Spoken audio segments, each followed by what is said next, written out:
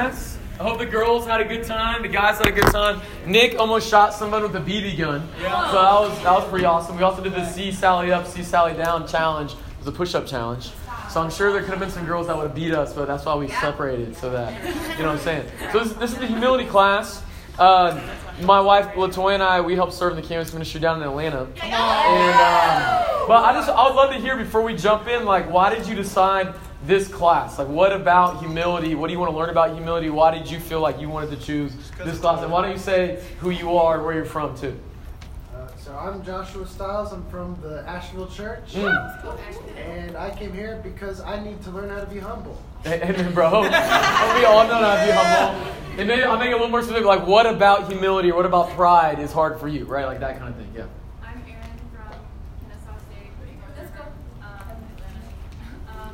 And I think, like, we can't be used by God if we're not humble. And so I think in order to be used in the ministry, like, to my full potential, I need to be humble. And not think that I can do it my own way or, like, not share my faith because, like, God's word says that I need to. Right. Yeah. Oh, that's great. That's great. Yeah.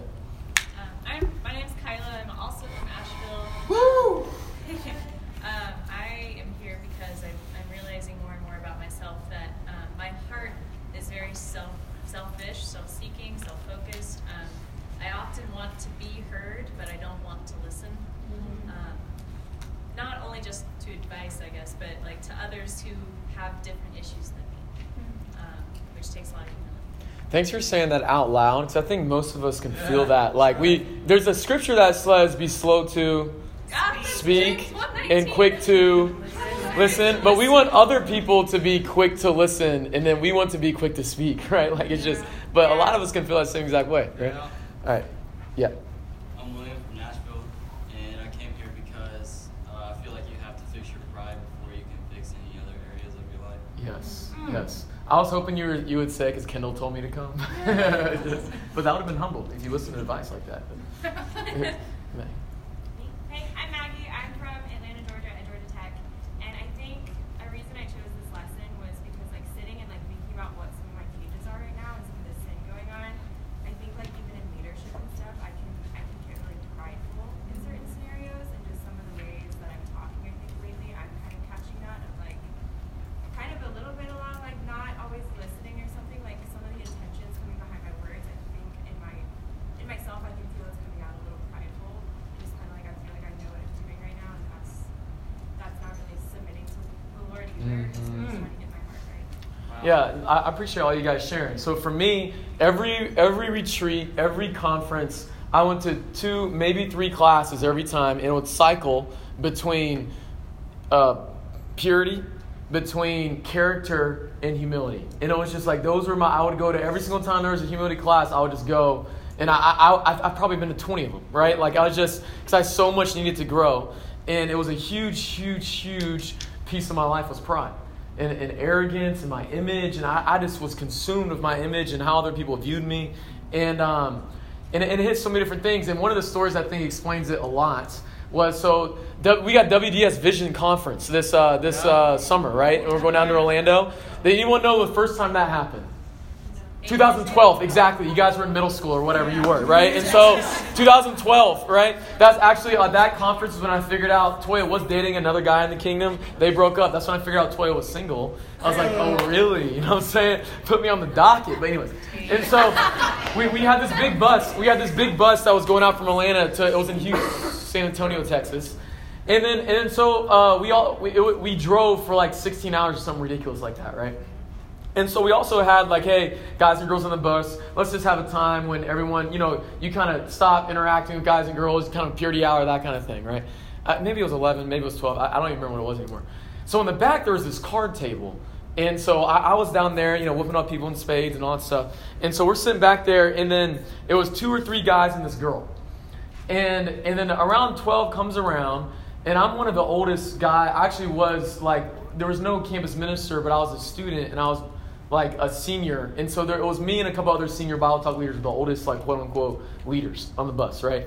So I felt that even though I could go past 12 because it was with me.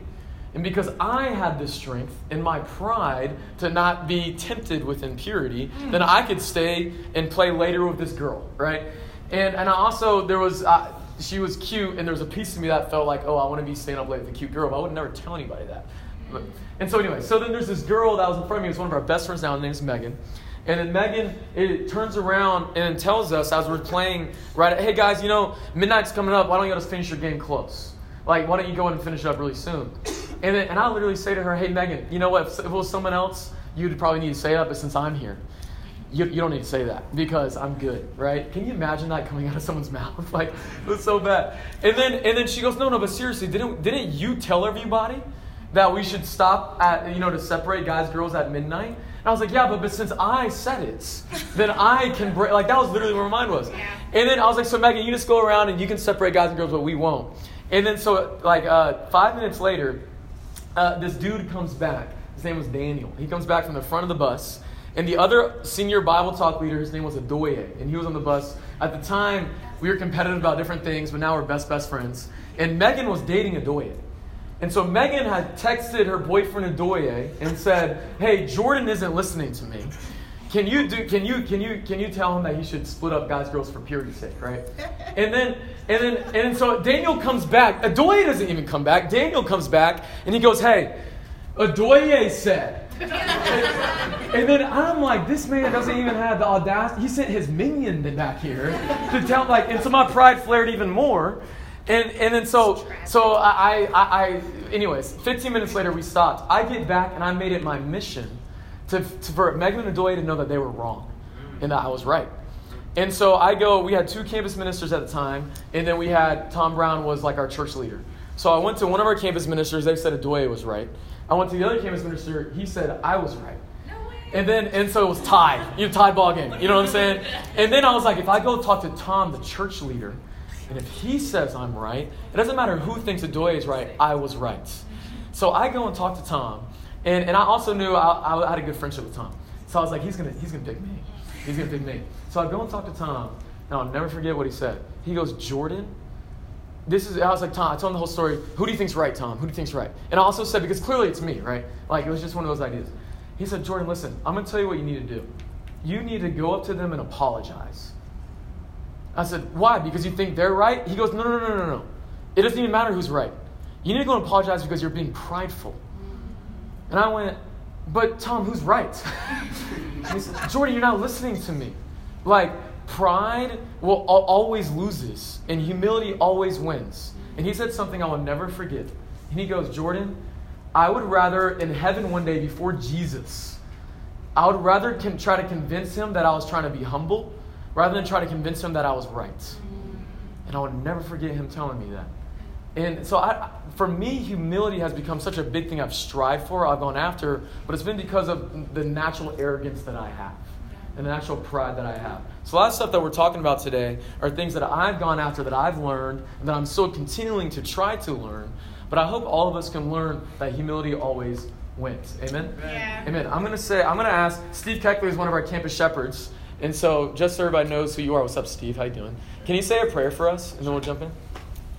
Father, thank you for letting us be here. Lord, humility is such a rarity in this world, and it's a rarity in a lot of our lives and in the church.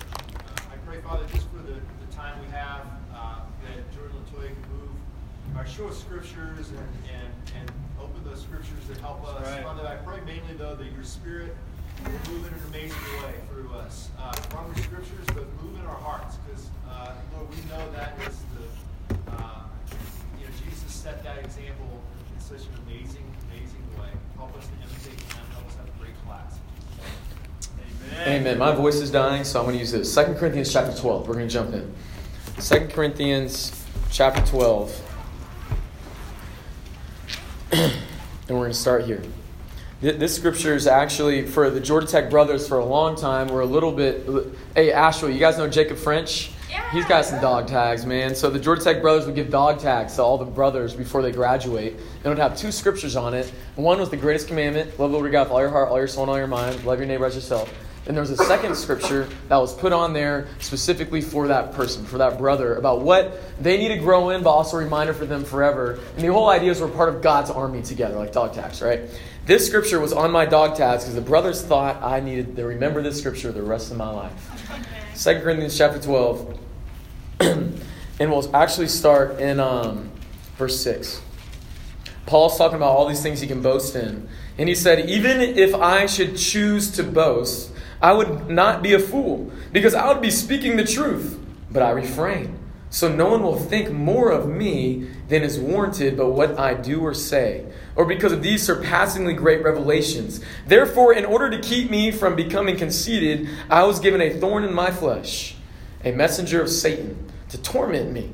3 times I pleaded with the Lord to take it away from me, but he said to me, my grace is sufficient for you, for my power is made perfect in weakness. Therefore, I will boast all the more gladly, but about something else. I will boast about my weakness, so that Christ's power may rest on me. That is why, for Christ's sake, I delight in weaknesses, in insults, in hardships, in persecutions, and in difficulties. For when I am weak, then I am strong. I want to start here because I want to call this out to us because I don't think we believe this. I don't think you really believe that when you're weak, you're strong. I want to call it right now. You don't believe the Bible about what that says. You know how I know you don't believe that? Because I didn't believe that. Because America, what does America say? It says, no, when you're strong, and when you're weak. If a guy can lift 200 pounds and this guy can only lift 10 pounds and the strong guy is strong and the weak guy is weak, when I am weak, I am strong. That's right. I don't actually think you believe that. Sure.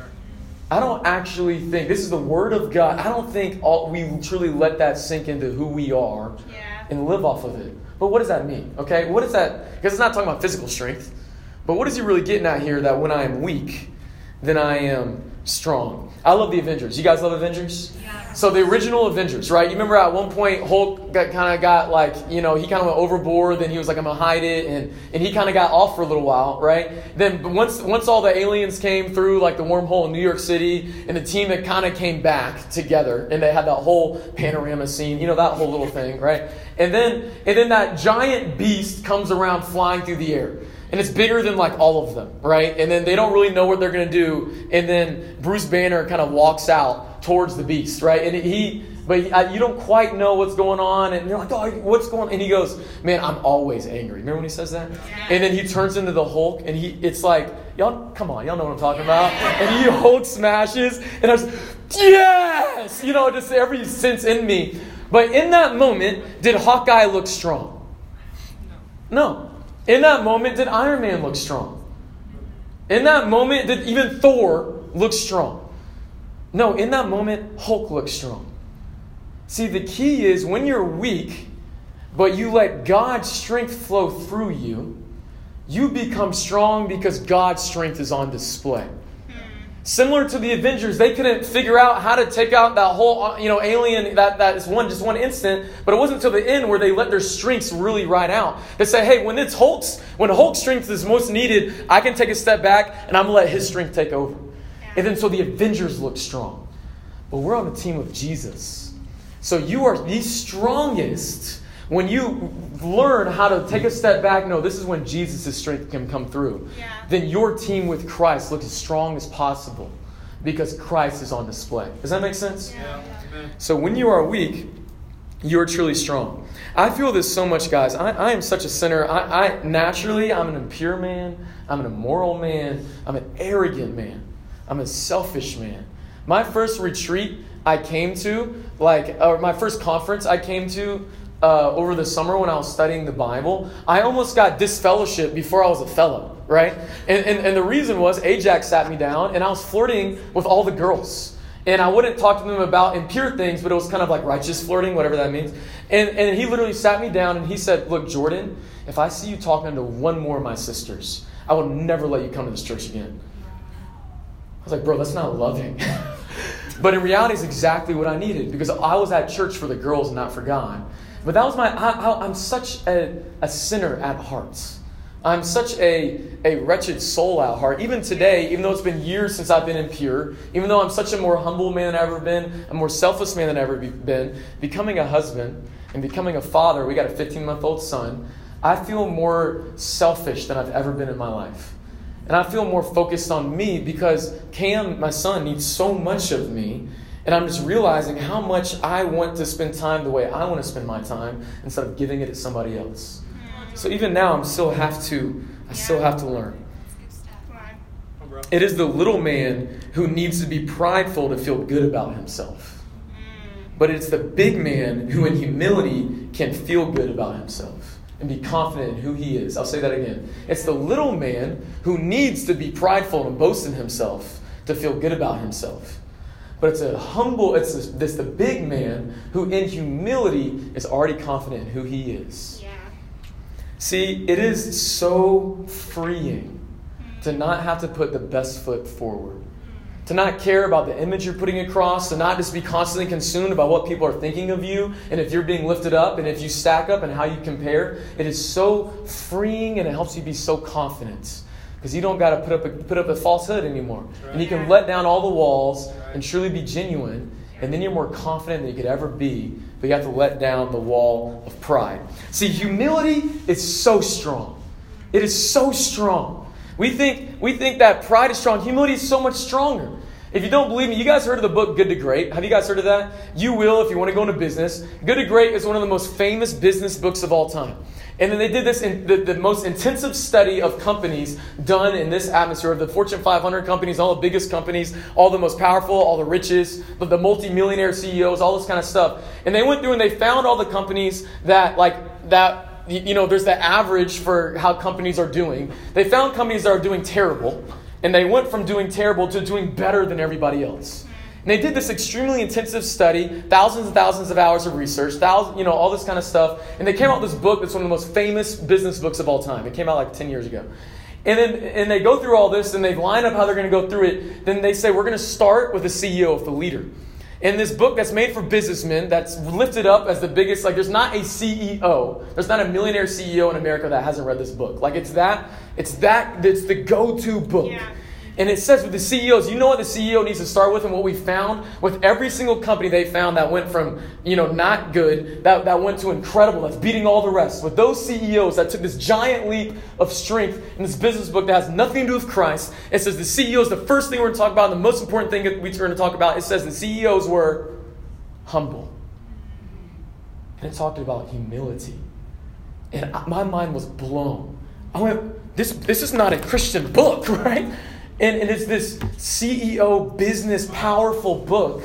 And the first thing they talked about was that the CEO, if you want to take your company from being good or not or doing terrible to great, you have to have a humble leader. What? Yeah. What? And I love how there's so many critics that talk about this book and they say this is revolutionary. And it's nothing that the world has ever heard of before. And it's like, have you not read this? Yeah. Jesus has been saying humility is strong forever. And now these awesome, incredibly minded business leaders are discovering this. No, they're not. It's an ancient truth from Jesus. Humility is so strong. You don't even have to trust in the Bible. You can trust in business leaders. But if you're saying that humility is weak, you don't know what you're talking about. Humility is so incredibly, incredibly strong. Some of the strongest movements in our history were formed on humility in Christ. Even the civil rights movement with Martin Luther King. That is the reason that even whites and blacks can sit in this room together right now, or why I can marry a black woman. It's because this incredible movement that happened.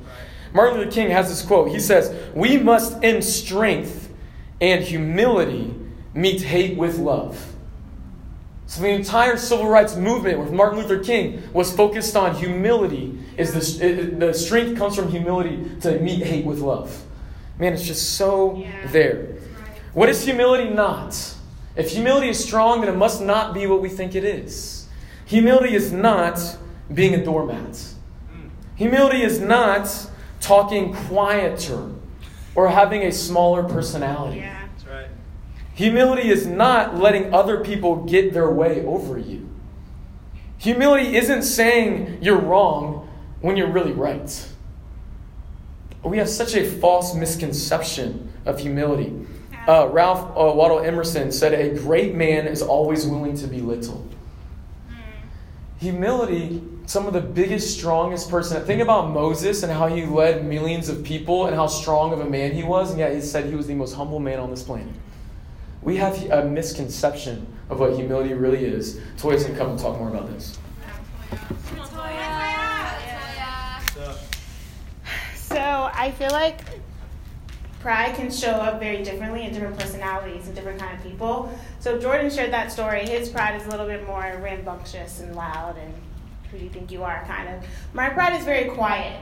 My pride is very internal. My pride is like you will never see it or hear it, but there is a tornado brewing inside of my mind. And there's a couple things that I feel like classify my pride when I know that I'm being prideful. One of them is when I'm being private. Like I'm being really secretive and I'm like, I don't need to tell you this and this is not your business or you didn't ask me the perfect question and I can kind of deflect and lead a conversation away from me. I don't want to talk about me, I want to talk about you. I can be independent, so I don't ask for help. I feel like motherhood has beat that out of me. I'm like, I need help, please help me. And so that's great, but I think naturally my sinful slant is that I'm very independent, I'm self-reliant. And the other one is self-righteous and critical. Like I can tell you 30 things about how service went, or who was late, or how the song sounded. I don't even sing, but like your pitch. I don't even know what a pitch is, but I can be critical of things that I am not a professional in, right? And I can be so self-righteous in knowing if I would have done that, I would have totally, but you guys don't hear that, right? You guys don't see that, and so my pride is a little bit quieter. And there's a book that I read recently, and it makes me laugh every time thinking about it, but it was basically about humility, and it was saying when God wants to shine light on the center of the universe, no light falls on you. Yikes. And I was like, ooh, plot twist, I thought it did. Because in general, I am not the center of the universe. The world does not revolve around me and my desires and my thoughts and my opinions. And there's this book that's obviously that is Jesus. All of the light shines on Jesus. When the spotlight on the center of the world is cast, it does not touch you at all. Not at all. God does not share his glory. And one of the books I would highly recommend, it's called The Freedom of Self-Forgetfulness. It's so good. It is 3 chapters. I feel like I should read it once a month or on a weekend. It's Friday, Saturday, Sunday. So to the point. And one of the things that I've had to learn with humility is it's a freedom when I am able to cut the cords that has me attached to everything. Every situation is somehow about me. Oh, you guys are talking in the corner? It's probably about me. Oh, you guys showed up late? It was probably because you were talking about me. Oh, you looked at me and smiled? What do you think of me? Everything is connected to me, and it doesn't just stop there. Every circumstance, every lesson, everything is somehow about me, but it also is connected. I take those things and I connect it to my self-value and my worth. And so it's oh wow, you guys didn't come to my class. Oh, it's probably about me because I'm not this. Oh, you didn't want to date me. Oh, it's probably about me because I'm like this. I become a puppet to the pride strings in my life where everything is dependent. All my decisions and all my actions and all the way that I think and feel is because I'm perceiving, it's all perceived, because I'm perceiving that because you did that, you said that, you wore that, you texted me, because you didn't invite me on social media and I see you guys hanging out and I'm not included, that's linked, they all plotted together. And the first text was, hey, who wants to hang out without LaToya? Me, cool, let's all get together and let's post this really cute picture so she follows you too, let's all post it. That's not reality, right? It does not have to do with me, and I think all those strings, I can be attached to those external events, and then I attach those things to my worth, and no wonder I'm so insecure. No wonder I'm so scared. No wonder I'm so timid of what people are thinking of me, because that thing behind me, my worth and my value, is a sensitive, sacred place. If everyone has access to it, then it makes me always sensitive. It makes me always in danger, basically. I'm never safe. And I think because for me, I studied abnormal psychology, and it talked about how, one of my classes was abnormal psych, talked about how teenagers live in this world where it's this invisible audience. And in a teenager's mind, someone's always looking at you. Someone's always watching you and judging how you're acting. So if you're walking from the bathroom in the hallway to your room, someone sees me. Did I trip? Oh no, I tripped. But you're in your house. No one can see, But in the teenager's mind, everything is always this invisible audience. Right. And it's a part of development. But hopefully, if you develop well, you grow out of that. Wow. I think sometimes spiritually we're still teenagers and we're like, they're watching me. What does it say about me? What is it? In this invisible eye, like literally no one's thinking about you. And I have to tell myself that. I'm not trying to be mean. I have to, like, LaToya, no one is thinking about you. Because in my mind, everything revolves around me. And in reality, 99% of the things that happen are not about me at all. And it's freeing to be like, all those strings, cut. Then it protects my value. If the thing that I can just stay connected to is keeping my eyes fixed on Jesus, if he's the only one able to touch my value, touch my worth, I actually think I'd be a lot happier. Because really humility is living in God's reality rather than living in our own. That's right. And I want to share a funny story. It happened this morning, actually. So we woke up and it's snowing, and obviously Jordan and I share a suitcase, so we're like kind of scrummaging through, trying to make sure we have everything and can and blah, blah, blah. So he makes a comment. He's like, I'm so glad I bought my Timberlands, like his boots. And so glad I bought my Timberlands. And last night I had like taken them out of the suitcase to like find something else. And so I'm joking with him, and I'm like, I took those out. And he's like, I bought them for retreat. What? Like, you took out, and I was like, yeah. And I'm not lying. I'm like, yeah, I took them out of the suitcase. And I just watch it, and he's like, babe. And I see him like wrestling with like, I see him going down the toilet bowl of like, I'm going to be walking around with wet socks. My feet are going to be cold. I literally packed them. I actually did my part. Like, this crazy woman of mine, it's like Adam in the garden, the woman you gave me. Like, she is ruining me. And I watch him for maybe like 10 seconds go down this bowl. And I'm looking at him, and his shoes are right next to him. But he doesn't know that because I told him I took his shoes out of the suitcase. And he's living in this reality of like, this weekend is going to be terrible and it's all LaToya's fault. How do I be humble? And I know when Jordan's fighting to be humble because he goes... And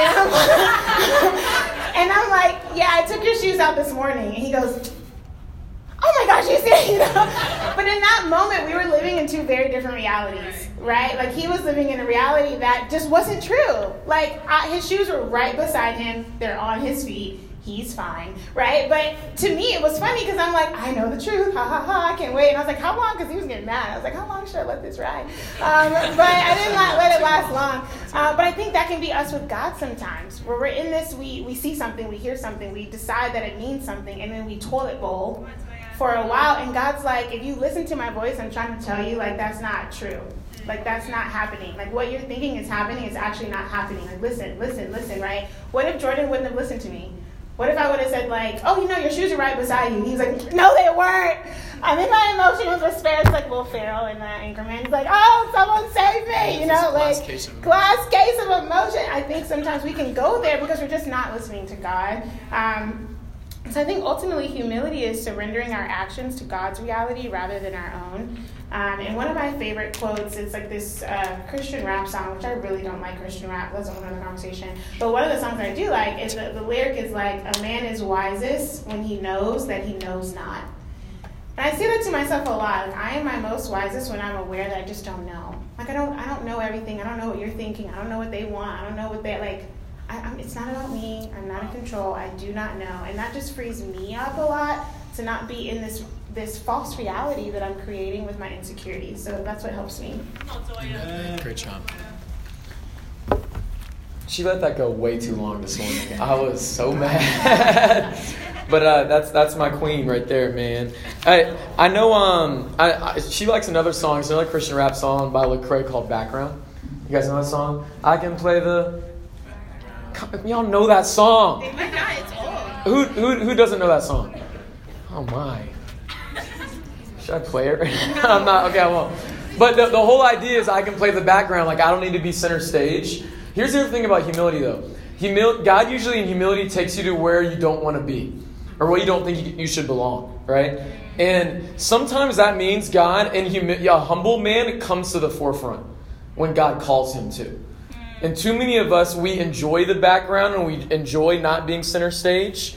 And there can be this false humility of, well, I don't want to put myself up there because I don't want to make it all about me. But God actually wants to use you in incredible ways over there in front of people. And it's actually your false humility. It's actually your pride, your own comfortability that's keeping you in your own cage, in your own shelter. Does that make sense? Yeah. So humility usually takes you to where you don't want to go. Let's go now to Philippians chapter 2. Philippians chapter 2.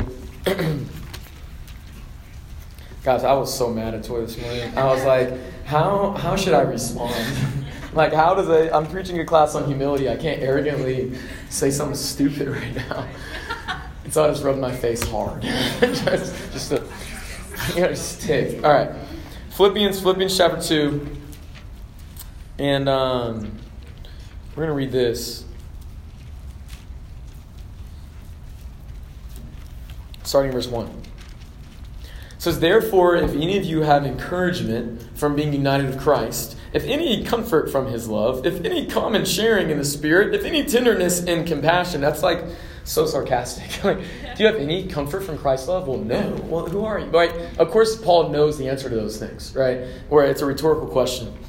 Then make my joy complete by being like-minded, having the same love, being one in spirit and of one mind. Do nothing out of selfish ambition or vain conceit. Rather, in humility, value others above yourselves, not looking to your own interests, but each of you to the interest of others.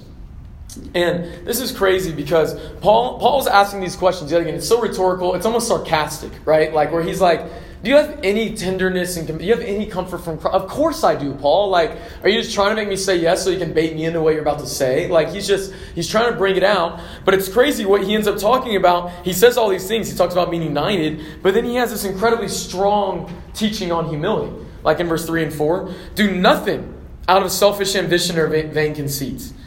Okay, hang on a second.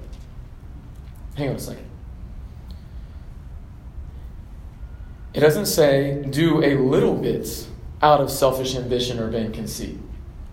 It doesn't say that. It doesn't say do half of your things out of. It doesn't say when someone else provokes you, do something out of selfish ambition or vain conceit, or only when you're feeling distant from God, do something out of selfish ambition. It says do nothing. What percentage is nothing? Zero. Last time I checked, right? Yeah. How much vain conceit and selfish ambition is in your life? Because if it's any more than zero, then you're not following the Scripture. Whoa. I remember realizing that for the first time and going, this is insane. The level of humility that the Scriptures call us to. And then, but the question for me is why? Why does he say, all right, if you have any common sharing in the Spirit, any comfort from Christ's love, any encouragement from being united with Christ, all these things that are so clear, right? Like being with Christ causes comfort, it causes, encouragement, it causes tenderness, all that stuff. Why is he talks about united and humility? Why are those the two things he immediately starts talking about? Like, why is that the jump? But he explains it in verse 5. It says, in your relationships with one another, have the same mindsets as Christ Jesus, who being in the very nature God, did not consider equality with God something to be used to his own advantage. Rather, he made himself what? Do how much out of vain conceit and selfish ambition? Nothing. So he made himself nothing by taking the very nature of a servant, or some translations say the very nature of a slave, being made in human likeness.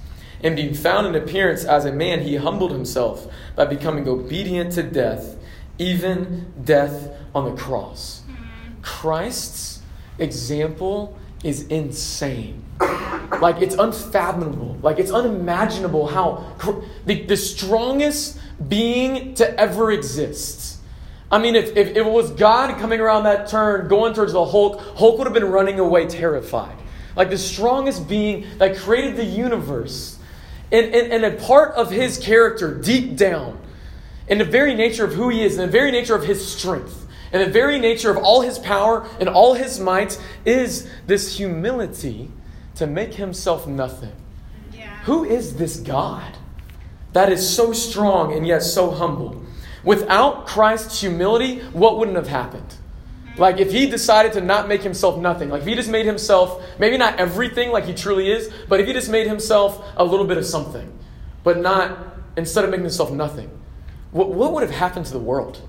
Even thousands of years later, now. Without Christ's humility, you could not be saved. Without Christ's humility, you cannot have a chance to go to heaven. Without Christ's humility, we never would have been able to see God in the flesh.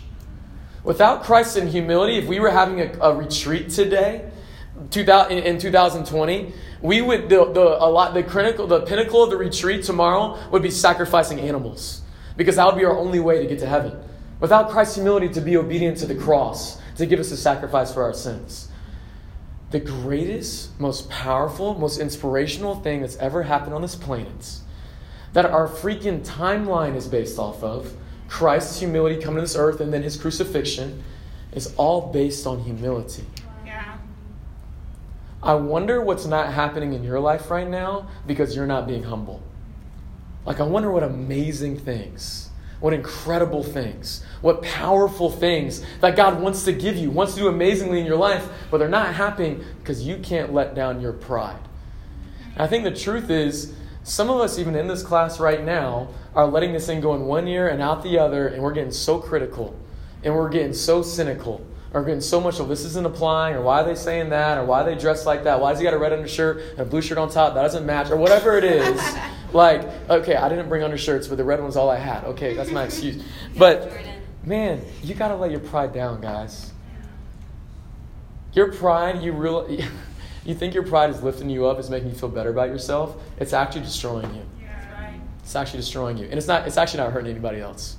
It's hurting you the most. I realized this in one of the biggest ways when Toy and I were engaged. And our premarital counselors were these, Steve Terrell Brand, and Steve's a professional Christian counselor. Respect them a ton, love them a ton. They created us. They helped us form an incredible marriage. But man, without me knowing, Terrell and Steve went to Toya when we were engaged. So we had our wedding planned. We had invited everybody. We had already paid a lot of money. And then like 2 months out or 3 months out, they went to Toya and they said, Toya, I think you might need to push back the wedding. Oh my gosh, did he commit adultery? No. Oh my gosh, did he say something stupid, or did he go off on someone? Did he get any fight? Did he get arrested? No. Wait, well, why then? Because he's prideful. And they literally told her, if Jordan does not humble out, then I think you should push back the wedding, because this pride will destroy your marriage. And the truth is, when they brought it up to me, I was mad. You said what to her? I'm a pure man. I didn't go sleep with nobody. I didn't beat up nobody. And you said because of my pride? How dare you? And Toya's like, wow, they're right. It's just, man, you're only hurting yourself. And I'm so grateful that God really humbled me. And it was actually this passage I'll never forget. Steve told me, listen, you go out and you repeat this to yourself 1,000 times. And I went out on this long hike, and I repeated it to myself for hours. So it was just drained into the core of my being. Every step I went, do nothing out of selfish ambition or vain conceit. And it just into every little bit of my heart. Until the cage of my pride started to crack and fall apart. And look what came out of that. I got an incredible wife out of that. But it was out of a place of humility, and my pride needed to get broken down. Does that make sense? Yeah. Guys, humility always wins. Check it out right here in verse 9. Christ humbled himself, made himself nothing. But then what happened in verse 9? Therefore God exalted him to the highest place and gave him the name that is above every name, that at the name of Jesus every knee should bow, in heaven and on earth and under the earth, and every tongue acknowledge that Jesus Christ is Lord, to the glory of God the Father. So even though Christ made himself nothing, God lifted him up. In 1 Peter 5 and in James 4, it talks about humble yourself under God's mighty hand, and then he will lift you up. And a lot of times we find ourselves trying to lift up our own selves. Who do you think can lift yourself up higher, you or God? I cheated. You or God, right? God clearly can. But that means you have to stop trying to lift yourself up. Yeah. And let yourself get humbled under God's mighty hand, and watch him scoop you up and take you so far. Toya's going to come up and talk more.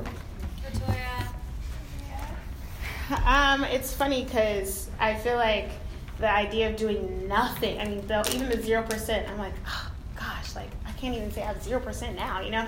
But one of the funny example I feel like I have to be careful of if I'm going to literally do nothing is even in my conversation, like I have to be really intentional about asking people questions about them, because I'll just talk about me like over and over and over. Like I kind of feel like, and not me in a personal way that would be meaningful, but more like, especially now that I have a kid, I can just talk about Cam, and that is the perfect deflection. So secret, if you're ever talking to me and I just keep going back to Cam, probably hiding from something. But even being able to like ask questions of someone because I have an answer. I do this with Jordan all the time. It's terrible. It's like, oh, well, what did you want to be when you grow up? And before he's done answering, like, yeah, well, for me, it's like the only reason I asked you that was so I could answer it instead of just saying like, oh, I have something to share. But it's funny. It's funny because, you know, Jordan didn't know I was going to share this actually, so it's kind of funny that he shared about how that time in our marriage and marriage counseling, whatever you engagement prep, what is it called? Premarital counseling. Yeah, I'm like, what is happening with words? During that time, I feel like I got to see the fruit of Jordan fighting for his life, for humility, to the point where maybe it was like 2 weeks before our wedding, he got discipled hardcore. I mean, Steve Brand like kind of raised his voice at Jordan. Like he yelled at you. Yeah, he did. I was trying to be nice about it, but he yelled at you. To the point where I was like, oh my gosh, Jordan, run. Get me out, you know? But I remember being so impressed by Jordan's ability to take discipling, to take correction, to be told you are not right. You are wrong. You cannot handle this. You need to change. And obviously I'm marrying someone I love. I was like, well, I'm at fault too. Like, you could yell at me too. I want to absorb some of that. But Jordan can take discipling more than anyone I've ever seen. Period. And I think it's because he's been, like, beaten down in humility. And I think sometimes the scariest thing to pride is being exposed. When we're prideful, we're protecting something. And I think that exposure is an exact counteraction to protecting that. And so even ask yourself, how much do you seek and love being corrected? Like Jordan literally left that time of Steve saying, thank you so much. In all genuineness, thank you so much. Like, I really needed that. Like, I'm like, oh my, I'm mad at Steve. You know, he wasn't even talking to me. But I think being able to check your heart and say, how do I respond when people are just straight up in my face, you are wrong? Or am I that person who kind of puts up a wall so people are terrified to even tell me that I am wrong? And something I had to get corrected on a lot was like, this sounds crazy, and maybe some girls in here can relate, but my resting face is just straight up stank. Like, actually pretty true. I just am like,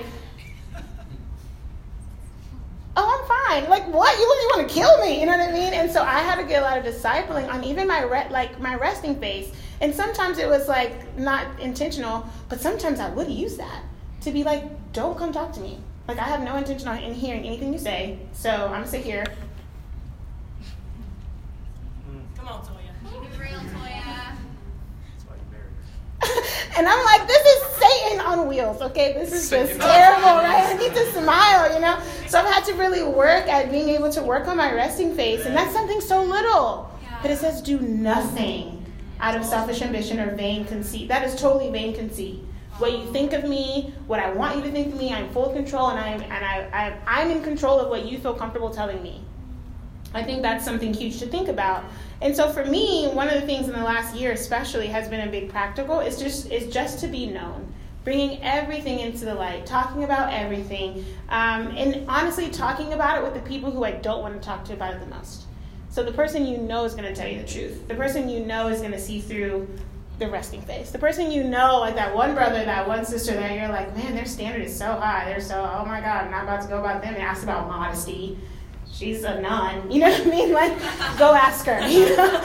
Go get her input. The person that you know you're avoiding the fellowship, invite those people in and let them walk with you. Let them see you. Let them empower you. Because if humility is trusting God rather than trusting yourself, you have to have people who see those blind spots. We all have blind spots. Kelly Brown calls it like a sinful slant. Like, just naturally, we all have a little slant, and everything gears to that slant. So have people who can reorient you and to set you straight, which is literally what it is. So for me, I wanted to share like 3 things that I have, again, do nothing, have put in place to protect the way that I can try to be in control of the way people see me. One of them is my Instagram. Starting in 2020, I decided a couple things about my Instagram.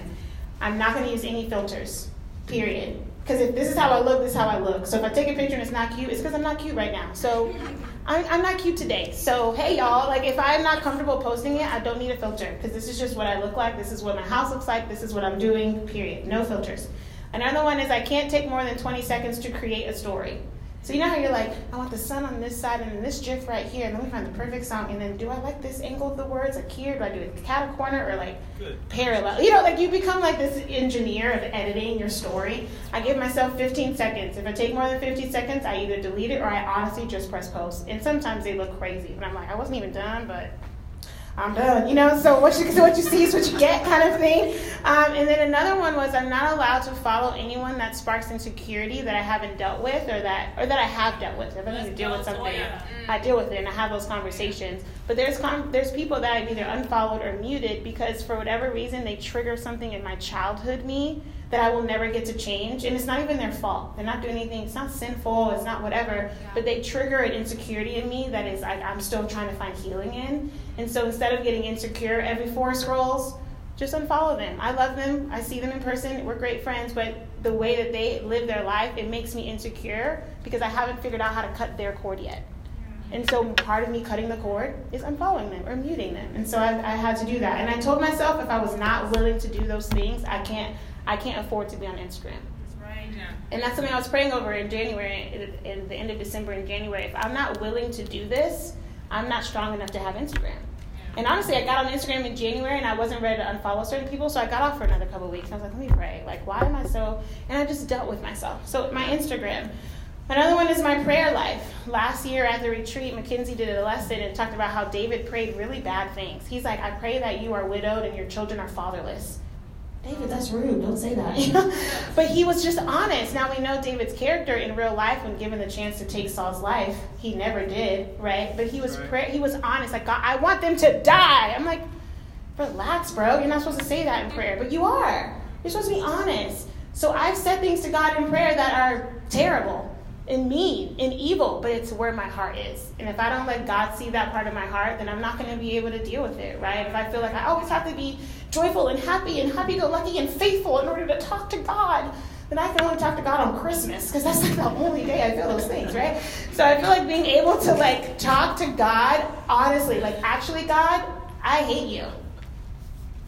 Cool. Like, glad I got to tell you that. Like, that was one of the things that I decided my prayer life has to be blatantly honest. Amen. And then the last one was when I see things, because I am very critical and I can be very self-righteous, I think if we're using it in a humble way, that can actually be a gift because God is allowing you to see things in your roommates or in your ministry or whatever. But deciding to never just bring up an issue and a resolution. So don't go to your ministry leader saying, well, I noticed this. Why is it this way? Go, I noticed this. Here's some ideas. Can I help implement any of these things? Right? Or if there's issues that you're seeing in someone's character, hey, I've been seeing this in your character. Instead of, gossiping with them in your mind, right? Study something out. Hey, here's a Bible study. Would you want to do this together? I think this could be really helpful. So not just seeing issues, but allowing God to help you to see solutions. And I think that's some of the things that have helped me to like cut strings that I'm always trying to reattach. It's like every time I'm on Instagram, God's helping me cut some of those strings. Amen. Good job, man. Okay, so in closing, right, I'm just going to give a couple of practicals too. We'll get out of here. I just love what he says in Philippians 2 and the end of verse 3. Rather in humility, value others over yourself. Humility isn't thinking less of yourself, but it's thinking about yourself less. And it's valuing other people above yourself. It's not valuing people equal to yourself. That's just crazy. He doesn't say value others the same as you. Yeah. It's value others more than you. And you think about the life you want to live, when you're constantly focused on you, what does that lead to? That leads to when you're stressed or overwhelmed, just filling your life with Netflix or with Hulu or taking naps. Like, that's not making an impact or a difference in this world. Is that who you want to be defined by those things? Or when your life is completely focused on you, when you're feeling a lot, what else does that lead to? Well, that could lead to impurity. Lead to coughing a lot. It could lead to greed and buying a lot of things that you don't really need. It could lead to overeating and not working out when you need to. You don't want to be defined by those things. How about when you make your life about others? When you make your life focus on everybody else? That's when you become a true hero. That's when you become a life of significance and success, is because you're actually giving to other people. You think about the people that you love most and are grateful for most in this world, It's the people that have decided that you are important to them and that poured themselves out into you. So here's just a couple practicals that I want to give you guys and leave you guys with. Number one, what is the main thing you pride yourself in? Specifically, if you think about your image or your personality or something like that. My challenge is to go a week without it. So if there's a certain type of image that you like and you like looking a certain way, figure out how to not look that way for a week and see what that does to you. Wow. Like, see how much of your confidence comes from that versus your relationship with God. I respect this girl named Aziza Hart, used to be at Emory University. She would do these crazy fasts. She's a big makeup girl. So she decided for like a week, or I don't know if it was a couple days or a day or a week, whatever it was, to go a week without makeup, just because she prided herself so much in it. My identity's not that. There's nothing wrong with makeup, but it's wrong to get my identity from that. Right. And then she loved talking. She is a big talker. So she decided, I'm going to go a week without talking. She would walk around on campus with this big sign that says, I'm fasting to God, not talking for the week. If you want to talk to me, write it down. Man, I respected that. Wow. She decided, man, humility wins. Wow. No matter how crazy it makes me look, if it makes me humble before God, it's worth it. Man, I love that. Number 2, fast. Fast. Just decide to fast from food, right? Where you're going, because fasting is putting yourself in a humble position to realize you need God. Quiet times aren't a discipline issue, they're a humility issue. You don't have to be disciplined to eat. You just got to be hungry. You just got to be humbled enough to know you need food. You don't have to be disciplined to go eat the Word of God, to have a quiet time. You just got to be humble enough to know you need it. So fasting teaches you that. Practical number 3. Have the talk you most don't want to have. Talk about it. It could be something about you where you know this person's been bringing something up to you and you don't want to go all the way there because your pride won't let you. Or you're frustrated with someone, or someone's tweaked you. Maybe it's even a roommate or a best friend or a family member, whatever it is. Have the talk you most don't want to have. I guarantee you the biggest reason you don't want to do it is based in pride. So if you want to be uncaged, let your pride down. And then number 4, where does your pride flare the most? What kind of conversation is it flaring the most? When does it come out around the opposite sex? When does it come out? And a rule that I have for myself is when I feel my pride flare, then I'm going to bow out. It's kind of like in Star Trek, right? Like where it's the idea of being emotionally compromised. And then he referenced, you guys know what I'm talking about. Should I even go down this rabbit hole? You don't know what I'm talking about? You know what I'm talking about? Or Captain Kirk, right? And the whole emotional compromise. And Spock was saying he's emotionally compromised. Anyway, so basically the whole idea is you can't be the captain of the ship if you're emotionally compromised. You're going to make decisions based off your emotions instead of based on what's best for everybody. So I have a thing for myself is if I can get pridefully compromised.